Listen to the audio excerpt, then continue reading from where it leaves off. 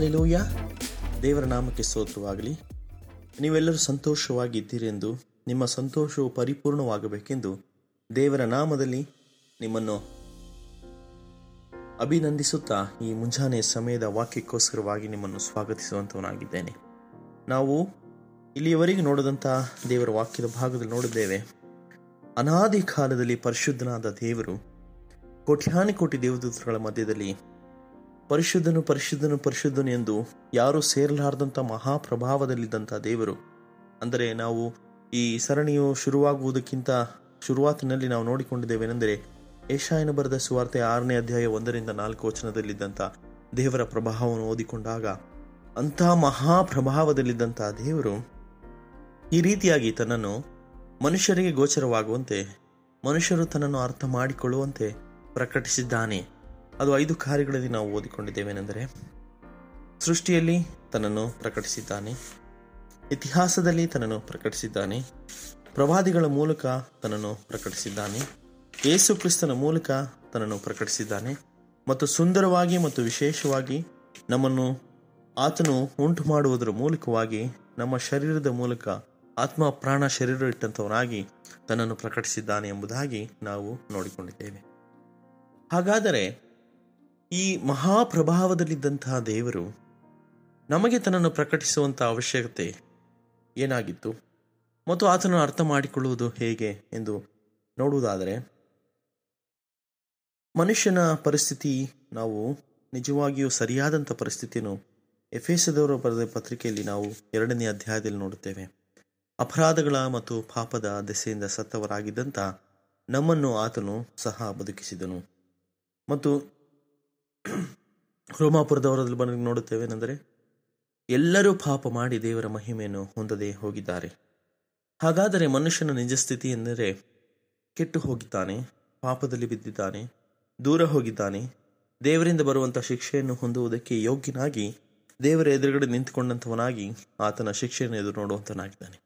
ಈ ಪರಿಸ್ಥಿತಿಯಲ್ಲಿ, ಈ ಸನ್ನಿವೇಶದಲ್ಲಿ ದೇವರು ಮಾಡಿದಂಥ ಕಾರ್ಯವೇನೆಂದರೆ, ತನ್ನನ್ನು ಪ್ರಕಟಿಸುತ್ತಾ ಈ ಲೋಕದ ಆದಿಕಾಲದಲ್ಲಿದ್ದಂಥ ಆ ಪ್ರೀತಿಯ ಪ್ರಕಾರವಾಗಿ ಮನುಷ್ಯನನ್ನು ಪ್ರೀತಿಸಬೇಕೆಂದು ಆತನನ್ನು ಸೃಷ್ಟಿ ಮಾಡಿದಂಥ ಮೇರೆಗೆ ಆತನು ಮಾಡಿದಂಥ ಪಾಪದಿಂದ ದೂರವಾದ ಕಾರಣ ಆತನನ್ನು ಪ್ರತಿದಿನವೂ ಹುಡುಕುತ್ತಾ, ಆತನು ನನ್ನ ಬಳಿಗೆ ಬರಬೇಕು, ಆತನು ನನ್ನ ಸಾನ್ನಿಧ್ಯಕ್ಕೆ ಬರಬೇಕು, ಆತನು ನನ್ನಲ್ಲಿರುವಂಥ ಶ್ರೇಷ್ಠವಾದಂಥ ಜೀವಿತವನ್ನು ಹೊಂದಿಕೊಳ್ಳಬೇಕೆಂದು ಪ್ರತಿ ದಿವಸವೂ ಅನುಕ್ಷಣವೂ ನಮಗೋಸ್ಕರವಾಗಿ ಯೋಚನೆ ಮಾಡುತ್ತಾ, ತೂಕಡಿಸಲಾರದಂತೆ ನಿದ್ರಿಸಲಾರದಂತೆ ತನ್ನ ಜೀವಿತದಲ್ಲಿ ಮನುಷ್ಯನು ಆತನನ್ನು ಸ್ತುತಿಸಬೇಕೆಂದು ಪ್ರತಿ ಕ್ಷಣವೂ ಕರೆಯುವಂತನಾಗಿದ್ದಾನೆ. ಈ 5 ಕಾರ್ಯಗಳನ್ನು ನಾವು ನೋಡುತ್ತೇವೆನೆಂದರೆ, ಎಲ್ಲ ಕಡೆಯಲ್ಲಿಯೂ ದೇವರು ತನ್ನ ಪ್ರಭಾವವನ್ನು ತನ್ನನ್ನು ಪ್ರಕಟಿಸುವಂಥ ರೀತಿಯಲ್ಲಿ ಇಟ್ಟಿದ್ದಾನೆ ಎಂಬ ನೋಡುವಾಗ ನಾವು ಅದನ್ನು ಅರ್ಥ ಮಾಡಿಕೊಳ್ಳಬೇಕು. ಸಾಮಾನ್ಯವಾದಂಥ ಮನುಷ್ಯನಿಗೆ ತನ್ನ ನಿಜ ಸ್ಥಿತಿ ಅರ್ಥ ಮಾಡಿಕೊಳ್ಳೋದಕ್ಕೆ ಸಾಧ್ಯವಿಲ್ಲ. ಏಕೆಂದರೆ ಅದನ್ನು ಅರ್ಥ ಮಾಡಿಕೊಳ್ಳಬೇಕಾದರೆ ಅದಕ್ಕೆ ಒಂದು ಬೆಳಕು ಬೇಕು.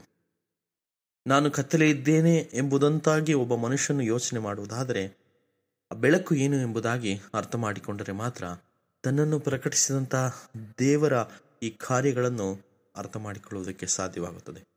ಇಲ್ಲವಾದರೆ ದೇವರ ವಾಕ್ಯದಲ್ಲಿ ನೋಡುತ್ತೇವೆ, ಸೈತಾನನು ತಮ್ಮ ಕಣ್ಣುಗಳನ್ನು ಮೊಬ್ಬು ಮಾಡಿದ್ದಾನೆ, ಮನುಷ್ಯನ ಕಣ್ಣುಗಳನ್ನು ಮೊಬ್ಬು ಮಾಡಿದ್ದಾನೆ ಕಾರಣ ದೇವರ ಪ್ರಭಾವವನ್ನು ನೋಡುವುದಕ್ಕೆ ಸಾಧ್ಯವಿಲ್ಲ ಎಂಬುದಾಗಿ. ನಾವು ನೋಡಬೇಕಾದರೆ ಒಂದೇ ಒಂದು ಸಾಧನ, ದೇವರನ್ನು ಅರ್ಥ ಮಾಡಿಕೊಳ್ಳಬೇಕಾದರೆ ಇರಬೇಕಾಗಿರುವಂಥದ್ದು ಒಂದೇ ಒಂದು ಕಾರ್ಯ, ಒಂದೇ ಒಂದು ಮಾರ್ಗ. ಅದು ಯೇಸು ಕ್ರಿಸ್ತನಲ್ಲಿ ಮೂಡಿ ಬಂದಂಥ ದೇವರ ವಾಕ್ಯದ ಮಾರ್ಗವಾಗಿದೆ. ದೇವರನ್ನು ಅರ್ಥ ಮಾಡಿಕೊಳ್ಳಬೇಕಾದರೆ ಮನುಷ್ಯನಿಗೆ ಒಂದೇ ಒಂದು ಸಾಧನ, ಒಂದೇ ಒಂದು ಮಾರ್ಗ, ಒಂದೇ ಒಂದು ರೀತಿಯಲ್ಲಿ ಮಾತ್ರ ಆತನನ್ನು ಅರ್ಥ ಮಾಡಿಕೊಳ್ಳೋದಕ್ಕೆ ಸಾಧ್ಯ.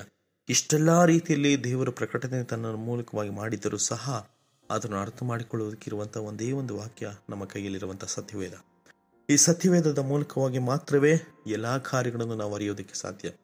ನನ್ನ ನಿಜ ಸ್ಥಿತಿ ಏನು? ಈಗ ನಾನು ಒಳ್ಳೆಯವನೆಂದು ಅನೇಕ ಜನರ ಹೇಳಿಕೊಳ್ಳುವಂತ ನಾವು ನೋಡುತ್ತೇವೆ. ನಾನು ಒಳ್ಳೆಯವನು, ನಾನು ದಾನ ಧರ್ಮ ಮಾಡಿದ್ದೇನೆ, ನಾನು ಈ ಒಳ್ಳೆಯ ಕಾರ್ಯಗಳನ್ನು ಮಾಡಿದ್ದೇನೆ, ನಾನು ಕೆಟ್ಟದನ್ನು ಮಾಡುತ್ತಿರಲಿಲ್ಲ, ಆದ್ದರಿಂದ ನಾನು ಯೋಗ್ಯನೆಂದು ನೆನೆಸುತ್ತಾನೆ. ಆದರೆ ದೇವರ ವಾಕ್ಯವೇನು ಹೇಳುತ್ತದೆ? ಅಪರಾಧಗಳ ಮತ್ತು ಪಾಪಗಳಿಂದ ದೆಸೆಯಿಂದ ನಾವು ಆಗಲೇ ಸತ್ತು ಹೋಗಿದ್ದೇವೆ ಮತ್ತು ಅದರಿಂದ ಹೊರಗಡೆ ಬರಬೇಕಾದರೆ ದೇವರ ವಾಕ್ಯದ ಕಾರ್ಯಗಳಲ್ಲಿರುವಂಥ ಆ ಕಾರ್ಯಗಳನ್ನು ನೆನಪಿಸುವುದಾದರೆ ಮಾತ್ರ. ಅದರಿಂದ ನಾವು ದೇವರ ವಾಕ್ಯದ ಕಡೆಗೆ ತಿರುಗಿಕೊಳ್ಳೋಣ. ದೇವರ ವಾಕ್ಯದ ಕಡೆಗೆ ತಿರುಗಿಕೊಳ್ಳೋಣ.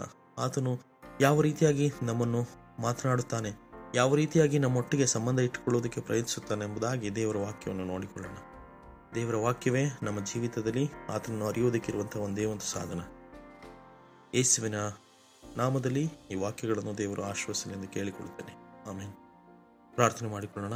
ನಮ್ಮ ರಕ್ಷಕನಾದ ದೇವರೇ, ನೀವು ನಮ್ಮನ್ನು ಹುಡುಕಿ ಬಂದ ರೀತಿಯನ್ನು ನೋಡುವಾಗ ಅದನ್ನು ಅರ್ಥ ಮಾಡಿಕೊಳ್ಳೋದಕ್ಕೆ ನಿನ್ನ ವಾಕ್ಯವೇ ಸಾಧ್ಯನ. ಅದನ್ನು ವಾಕ್ಯವನ್ನು ಅರ್ಥ ಮಾಡಿಕೊಳ್ಳೋದ್ರ ಮೂಲಕವಾಗಿ ನಿನ್ನ ಕಾರ್ಯಗಳನ್ನು ನಾವು ಪ್ರಕಟಗೊಳ್ಳುವಂತೆ, ನಿನ್ನ ಕಾರ್ಯಗಳು ನಮ್ಮ ಜೀವಿತದಲ್ಲಿ ನೆಲೆಗೊಳ್ಳುವಂತೆ ಸಹಾಯ ಮಾಡು. ಈ ವಾಕ್ಯವನ್ನು ಕೇಳುತ್ತಿರುವಂಥ ಪ್ರತಿಯೊಬ್ಬರನ್ನು ಆಶ್ವಸ್ತು ದೇವ. ಯೇಸುವಿನ ನಾಮದಲ್ಲಿ ಬೇಡಿಕೊಳ್ಳುತ್ತೇವೆ. ಆಮೇನ್.